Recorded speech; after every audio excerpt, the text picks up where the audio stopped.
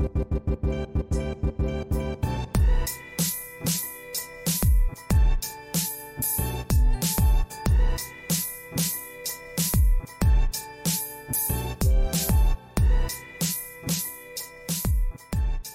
right. Ayo, what's up? What's up? We are live. Welcome back to your Everyday Rich podcast. We're your hosts. I'm Jen.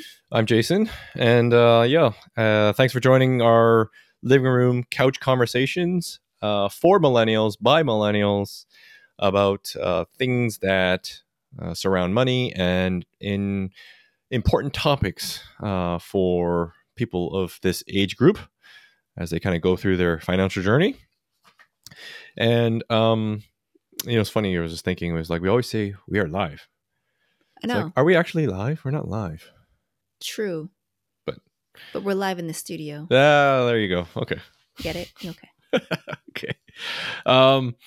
So there, as we record this, there was a bunch of things that were happening in the real estate investing community world that was floating around, and it got to me thinking about something that's been on my mind for quite some time. And as we kind of go through our own investing journey and look at our styles of investing, this whole thing about, the debt in general is a very interesting topic, right? Because we always have this two sides of the camp of debt, right? And the good debt and bad debt, you mean? Yeah. Like, what do you mean two sides? Good debt, bad debt, right? Yeah. Leverage, right? Take on leverage to grow your money, etc. And when you tie that on to overall investing, like method, like an investing thesis and investing methods, where we know that time in the market is the ultimate success factor in investing, where compounding interest takes over, and that's where you essentially accumulate majority of your wealth through time being in the market, right? With a sustainable amount of debt level. But then we also recognize the psychology behind money and how we all think about money and the dangers of debt when it's introduced to us. The fast money, the allure of fast money, right? When it comes to making money. And ultimately, the lack of education in trusting someone else with your investments if you are not willing to learn about it. This is where it's very scary. It's very scary. And this is why we wanted to kind of just have a real talk with everyone and give a unfiltered opinion on where we see these issues and how we think you guys can look at it a bit differently, right? Through our lens on how we've invested. Because ultimately it's the journey, right? And everyone's flavor of where they're willing to invest and how they're willing to invest changes. And risk tolerance. Yeah. But how I want to start off with this is essentially history doesn't rhyme, but it often, history, goddamn, I ruined it, guys. History doesn't repeat itself, but it often rhymes. Okay. Who said that? I don't know. It might have been a Mark Twain thing. I have no idea, but it sticks with me, right? Okay. Because we will repeat the same mistakes over and over again. They look differently, right? Very similar mistakes. Yeah, similar mistakes in your life with money, with political issues, with wars, everything in the world. It just comes in cycles. Yeah. And this, starting off this conversation where about dangers of debt is, the Instapot company? I love my Instapot. Yeah. Guys, I don't know if you guys have Instapots, but we have Instapots. It was a phenomenal sensation. Yeah. Years ago. I think during COVID. No, even before COVID. It started before COVID. But I don't think I really used it. We bought it before COVID. But then we really got into it. Anyways, hey, can you go see when Instapot was started? If you want to go search. But anyways, as she does that, the whole idea here is we wanted to compare the Instapot to another famous appliance appliance, I guess, thing. And that's the George Foreman grill. Okay. Instapot came out 2010. 2010. But it got really hot somewhere in between, I'm going to say 2015 or something like that. Because I remember there were commercials everywhere. It was just flooding the market. Mm-hmm. Anyways, Instapot is actually bankrupt. That's crazy. Did you know that? That's really unfortunate because it's such a great tool. The company that bought Instapot is fucking bankrupt. So I'm sure they've restructured the debt and, you know, through creditor protection, all that stuff, because they're still selling Instapots, but the original company's gone bankrupt. So, but George Foreman, who got bought out by another company, Sultan Inc. or whatever it's called. Anyways, they're still around. And they sell how many a year?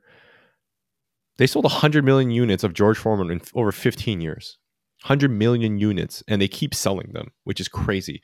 So here's the thing, right? So George Instapot, started by this Asian dude. I don't remember his name. Anyways, got bought out by a company, and they, like, through word of mouth, there wasn't any advertising or anything like that. It's just viral marketing, right? But we saw it on advertising eventually, and people bought. They're like, it's amazing. One pan, one pot, all that stuff, right? One pause, press the button, walk away. Yeah, walk away. It was like that whole Ronco food maker. What was that? Set it and forget it, right? Yep.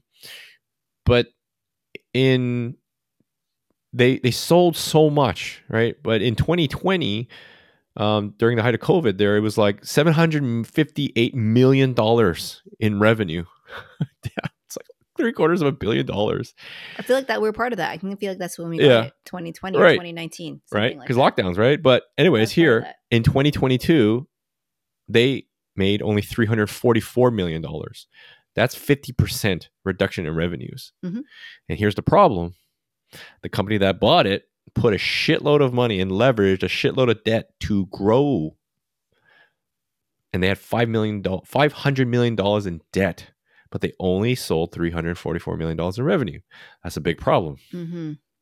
Anyways, not enough cash flow, not enough revenue to cover your debt. What happens? You go bankrupt. I wonder what they use that debt for. I don't know. I didn't go really deep into that, but it's like R&D or I don't know. Who knows? Growing really fast, trying to grow really, really aggressively, right? Whereas George Foreman took it nice and slow. Yeah, they had TV advertisements and stuff like that, but the idea was slow and steady for that company that he partnered with. It was just slow and steady, right? Have a good sales pitch, good person to sell it, maintain that longevity. Yep. And that's what's been able to like sustain their healthy company. And the idea here is that the dangers of debt, when it works, it works. When it doesn't, it doesn't. It doesn't, it doesn't. When it doesn't, it's a big hole that it's really difficult to dig out of. Yeah. And it's a problem because with consumers, we believe that the debt was created by the financial institutions to make money, guys. If you don't know that, that's essentially what all loan and mortgage products, student loans, auto loans, line of credits, they're all products created by institutions to profit off of your consumer spending. Through interest, credit cards. The idea is that we may not feel like, we're taking on a lot of debt, but when you rack all that up through all these combined things, it becomes a burden. And when something changes in, let's say, your revenue, if we compare your life to a business revenue, which means you don't have any income coming in, well, how do you sustain that debt? You lost your job? How are you going to pay your mortgage and all these high credit card debts that you've racked up, those Gucci bags and Chanel Gucci. Sorry, it's my Vietnamese accent. Terrible. Okay, just jokingly, because I follow this girl on Instagram. She just jokes around Vietnamese accents. I gotta find her name. She's so funny. She's so funny. Shout out to all my Vietnamese friends. Don't cut my hands off, please. But that's the idea. And we're going to connect this back to a real estate story about taking on too much debt and the dangers of that. Okay. Anyways, that's the primer. So when you combine the debt and now you move to the fast money part, right? This is where it gets really interesting. Like I said, remember, history doesn't repeat itself, but it often rhymes. Mm-hmm. So what happened a few years ago during the crash of COVID? What was coming up at the same time? NFTs. Yeah. Crazy and damn monkey. The The- damn monkey with the crown. The Bored Ape Club. Yeah. Okay. You guys remember that? The Bored Ape It Club? was everywhere. And also, what's his name? The Twitter guy's first tweet. That was the other NFT that blew up. Yeah. Selling your first tweet. Yeah. Because apparently that is some sort of tangible, some sort of asset that you can say that it has a perceived value in it. Yeah. Right. So here's the crazy thing, right? So it was like the new Mona Lisa. Kind of. Yeah. Pretty much. Yeah. The Bored Ape Club. Anyways, all the celebrities had it. Justin Bieber bought one for like $10 million and all these stupid things. And all these celebrities bought these things. Right. And if you actually go Google Bored Ape Club and you see how much they're worth pennies on the dollar now. It's so sad. Right. But it's also something where it's kind of like, I kind of told you so. If you kind of just sit back and realize what the fuck was happening. So where I'm going with this is that most of us will remember NFTs, but all of us, I guarantee, will not remember what Tulip Mania was. We weren't around, but they also don't teach you this in school. They teach you history of Canada, the history of the Civil War in the United States, the history of whatever, something. Okay. Right? It's true. But they don't teach you financial literacy. How about history of finance? No, they don't. They don't want to teach you how money was created, because then you'll realize how much of a scam it is. Yeah. I digress, guys. Sorry. Anyways, here, the idea of Tulip Mania, okay? I'm going to read this off to you. Tulip Mania was the first speculative bubble that occurred in the Netherlands during the 17th century. So I'm pretty sure none of you guys are around. Reaching its peak in 1637. Definitely not around. Definitely not around. Don't know anyone that was around. And the prices for tulip bulbs. So I'm talking about tulips, the flower. Okay, this is when the tulip of the flower, the tulip, was cultivated and commercialized. The prices of tulip bulbs soar to extraordinary levels before collapsing dramatically, leading to a widespread financial ruin for those involved in the speculative frenzy. Now, what does that sound like? Monkeys. Bored fucking apes. Lots of crypto, lots of NFTs, and even tech stocks back in the day, right? All these speculative things. So this is the idea that we wanted to share about fast money, right? How we're going to connect this is both the rise of NFTs and Tulip Mania involve speculative bubbles, okay, with crazy, rapid, increasing asset values. Okay, perceived asset values. Which is what people thought it was worth. That's right. I think it was worth. There was no reason behind it. Yep. It's like, I think this is worth $1 million. Yep. And okay. And the other person would be like, oh, okay, it's worth $1 million. And then it just spreads. Yeah. Just like that. And I mean, realistically, many investments are essentially, they need some perceived value. Someone puts a perceived value towards it. If you think of real estate, what's real estate valued off of? Well, it's a combination of what the evaluation in the market by, pricing, people driving it up. So if there's more demand, it goes up. But also there's, what do they call it, an appraisal. An appraiser comes and says, well, I think it's worth this much. Yeah. That's how they fucking put it to the bank to say, hey, bank, we think it's $1.2 million. Yeah. But the difference is perceived value is today's perceived value, but also perceived value in the future. Correct. Right. So when it comes to real estate, when you think of perceived value, there's a perceived value of today, but you also think about 20 years down the road, what is the perceived value of that particular asset? Versus those monkeys, on the other hand, there's a perceived value of, what we said, $1 million, $10 million, that one that Justin Bieber bought. Yeah. Why did people think that the perceived value of that particular NFT would be worth $10 million or more in 10 years or 20 years? Because they sold it on speculation, right? On something that had no tangible asset down the road. Like there's no tangible use for it. Yeah. Like a house and a house real estate, it's a roof. It is a necessity that people need to live. It's a hard asset. Correct. Yeah. NFT, Yeah. It's a non-fungible Non-fungible token. You know what I mean? Like, it's not, like you said, a tangible asset. It was just literally a speculative item. Yeah. So how tulip mania? So you might be thinking, well, tulips were tangible, right? Tulips were something physical. You bought them, but the problem, they were perishable. Yeah. Flowers die. Okay. So when you bought this thing for like $1,000 or whatever it was back in the day, it's not worth $1,000 anymore because it fucking dies. It grows, then it dies. Yeah. Right? It's just like a car. Yes, it's a physical, tangible asset that has perceived value, that is useful, right? When it's alive. When it's working. When it's working. It degrades over time, right? It needs maintenance. And we won't get into like, collection cars and stuff like that with historical value of where there's limited quantities and stuff like that, right? That's, you know what? That's another conversation. I'm gonna write this down. This is another conversation, how to like to differentiate assets, right? But the idea here is like NFTs were sold on this whole blockchain technology, right? It's going to be working on the blockchain. It represents digital ownership. Okay, fair. Where tulips were centered around perishable assets. That's the distinct difference.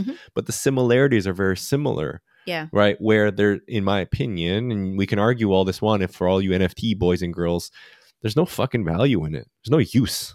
There's absolutely no use to it. Yeah. Right? Blockchain's a little different. The blockchain technology is different. I think that's a separate conversation. But NFTs specifically, there's no future. I didn't see any future value in it. It's like art, right? They call it digital art, where you store it on art. But it's like someone else just says, well, why is the Mona Lisa worth what it's worth? Yeah. Why is this Van Gogh painting worth? Well, because someone said so. So anyways, the whole idea here is that there are a lot of people that made a lot of quick money in both Tulip Mania, in the meme stock era, in the NFT era, in all these different speculative bubbles. Yeah. They made a lot of quick fucking money. You could. If you got in and got out at the right time, yep, that's money in your pocket. Oh, yeah. And there's some people that did make a shitload of money. Yeah, they got out in time. But a lot of people didn't get out in time and lost a lot of money. Or they got in too late. Or that. Right? Yeah. The point where it becomes too popular and TV and news articles are talking about it, it's already too late. Right? And you're now starting to learn about it and you're like, oh, this sounds really interesting. Let's go put some money in it. And then you're like, well, that person, like, they made 5,000% return.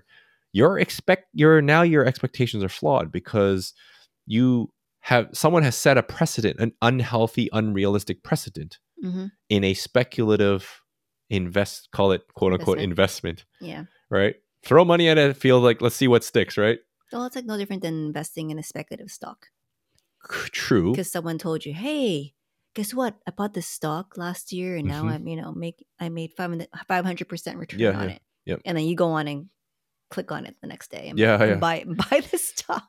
Right. But there's a difference here where we can segregate this, right? Whereas like I feel that stocks, there's an actual value because of company valuation of what they're producing into the marketplace, right? What they're actually giving, right? How much the company's worth based on their market economic value. That's a value stock, right? I'm talking about speculative stocks. Yeah. Anyways, like how companies are evaluated, right?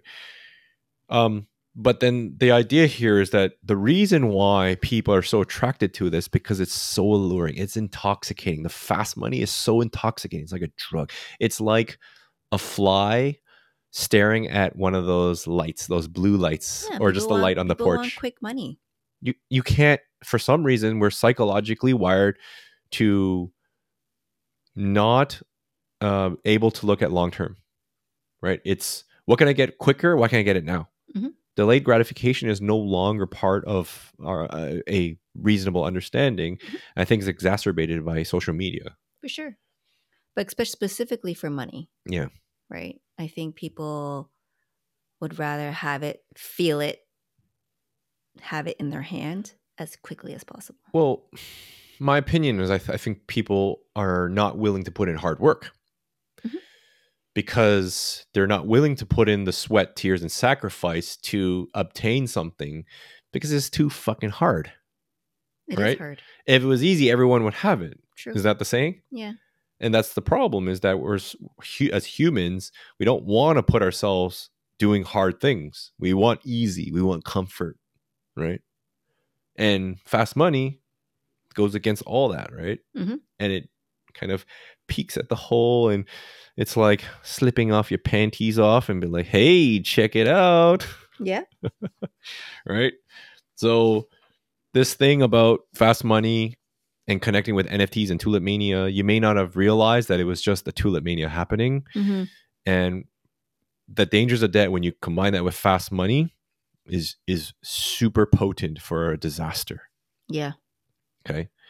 Believing that you can have this quick return like regularly, yeah, is not realistic. It's not normal. No. If someone tells you it's normal, it's not. Yeah. They're lying to you. Yeah, they're selling you a course. They're lying to you. Okay. So just recognize that, where, if the money comes fast, money cometh. What is it? Was that Shakespearean saying? Money cometh, money taken? Oh, I don't remember any Shakespeare. Okay. The faster the money comes, the faster the money is taken away. That's Yeah. how it works. Okay. It's just the law of money.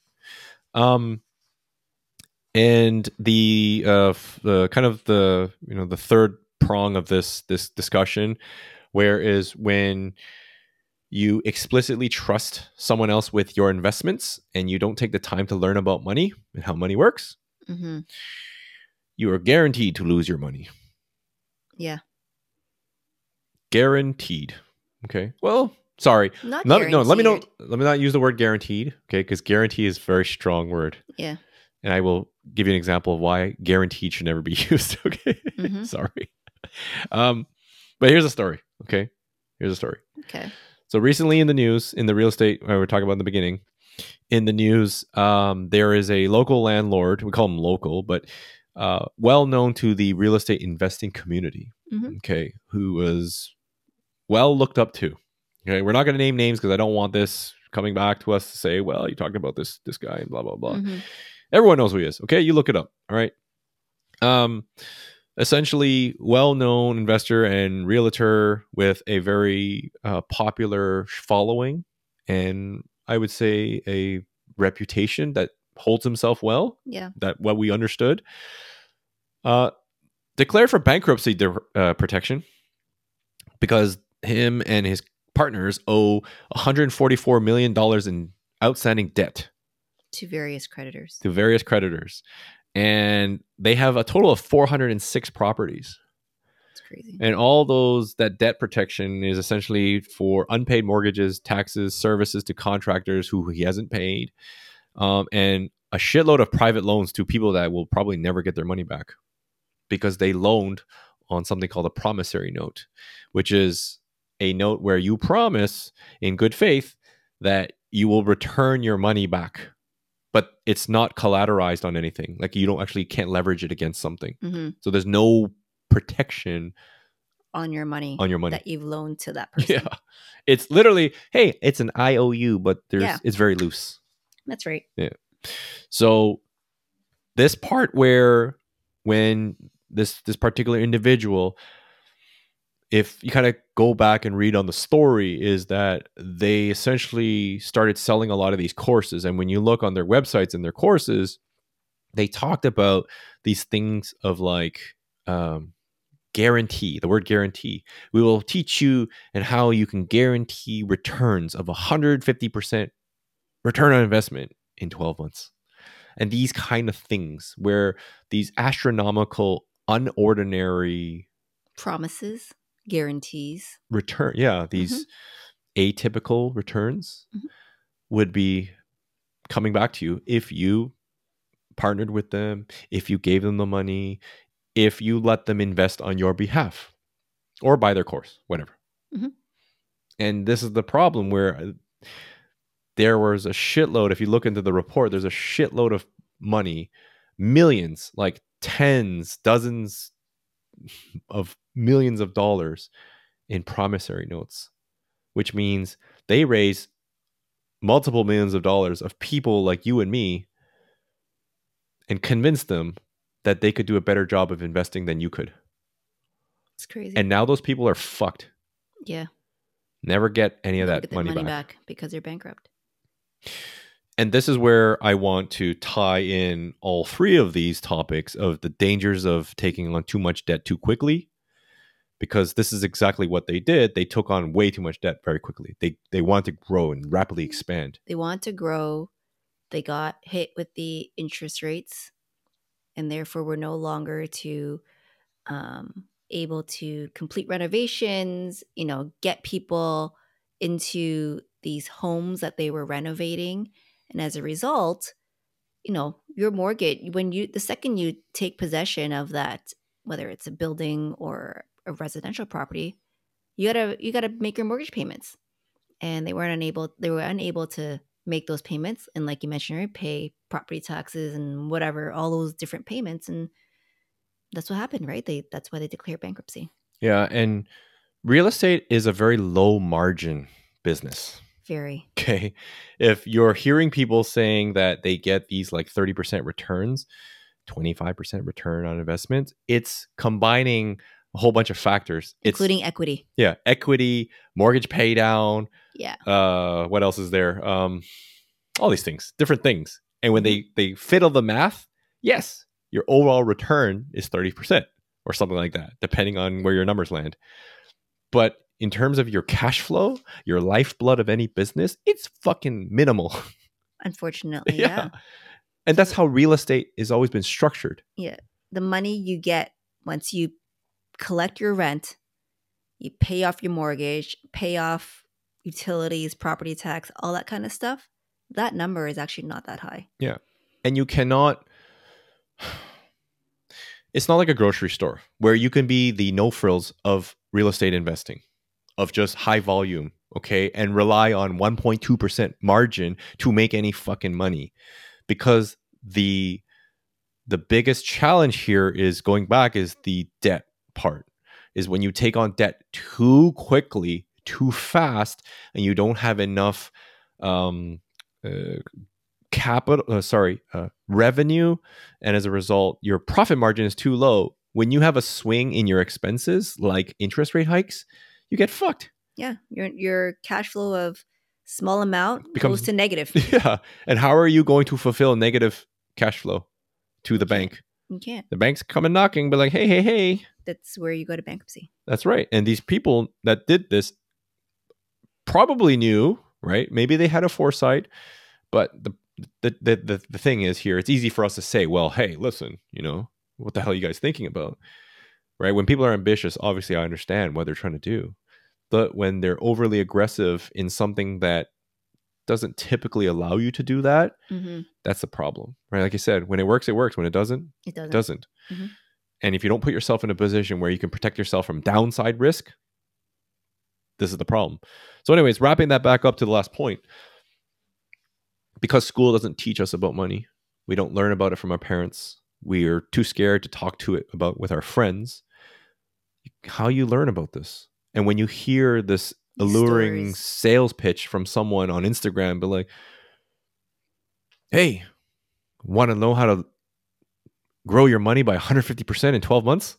You're like, whoa, yes, I do. Because it goes back to the fast money part, and it goes back to the dangers of debt where we don't understand how to control our debt, right? And hold on.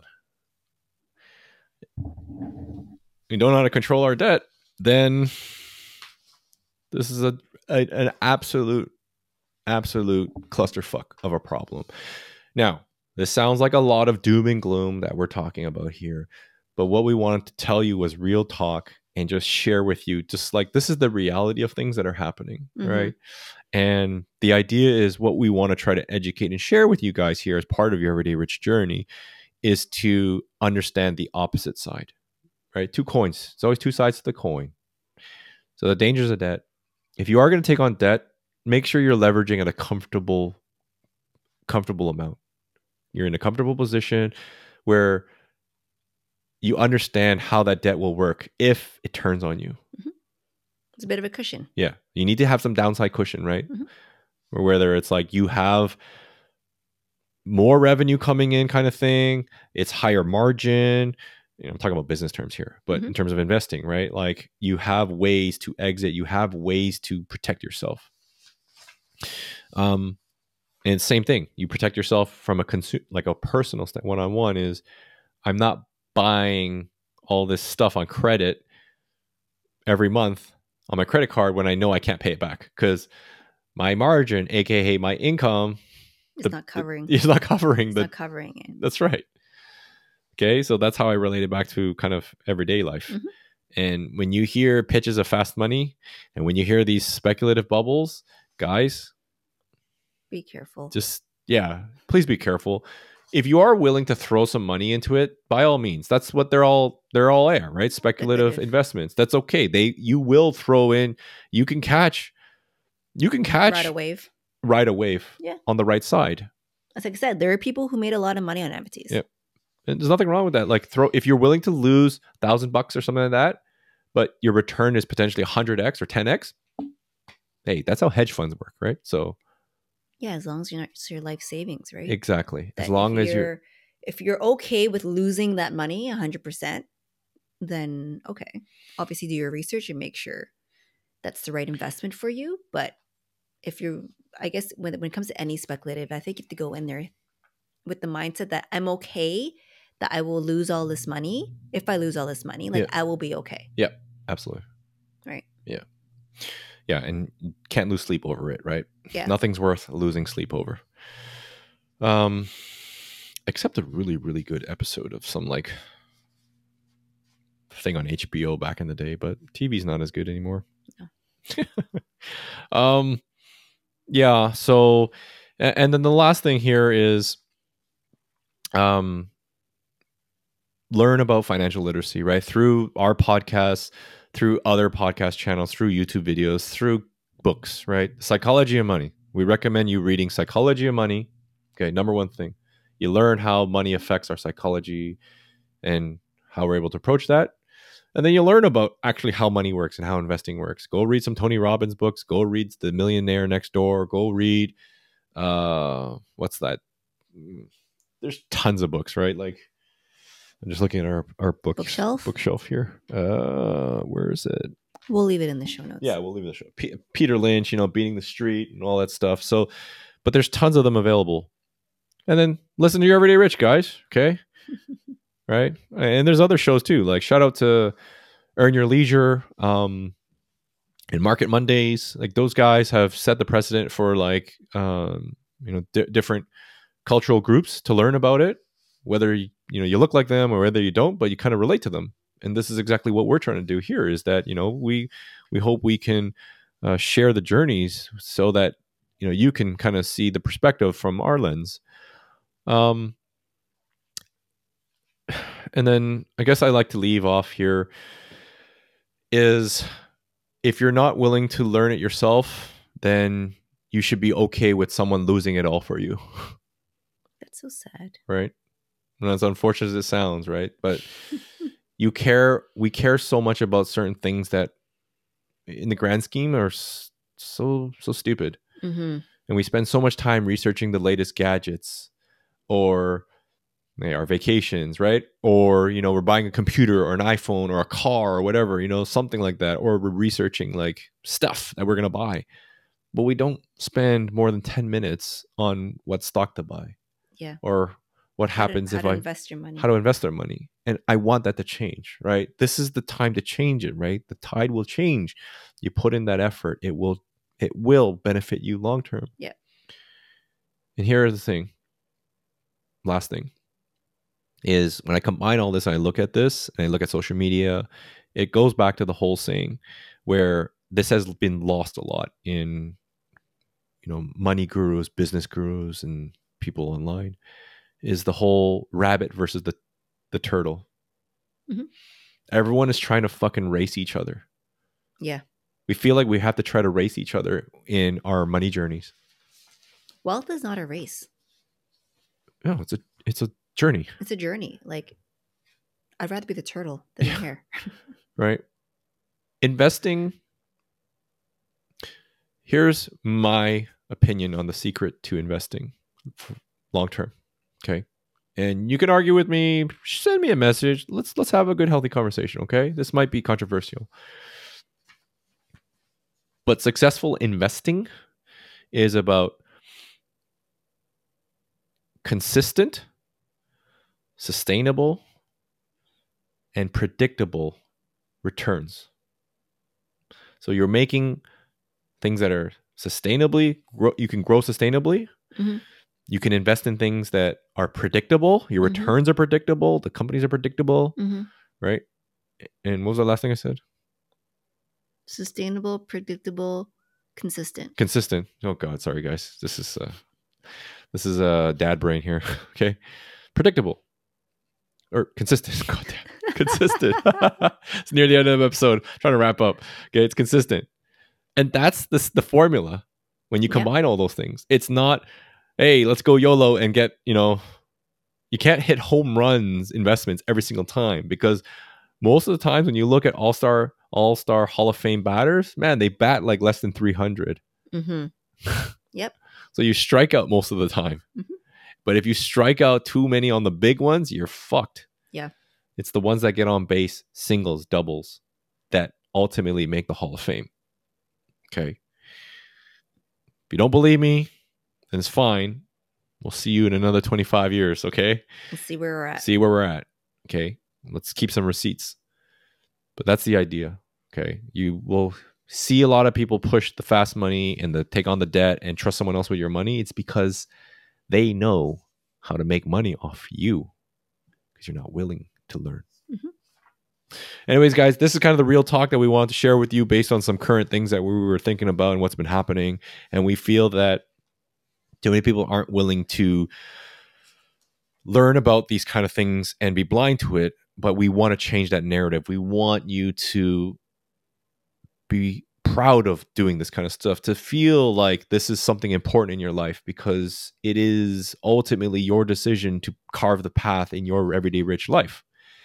And it helps if you learn a thing or two about money. So hopefully that has been helpful, and our perspectives have been able to kind of maybe lend you a hand in seeing some things differently. And if you guys enjoyed this conversation, let us know. Pay the fee, please.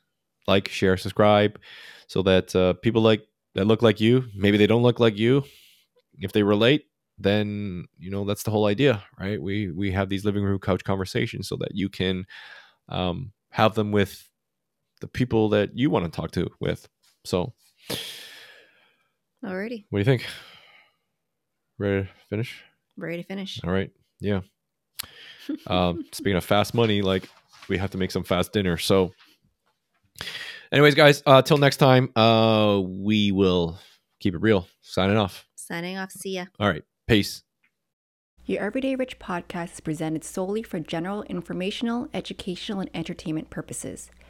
Any such information or other material should not be construed as legal, tax, investment, financial, or other advice. It is not intended as a substitute for the advice of a qualified professional.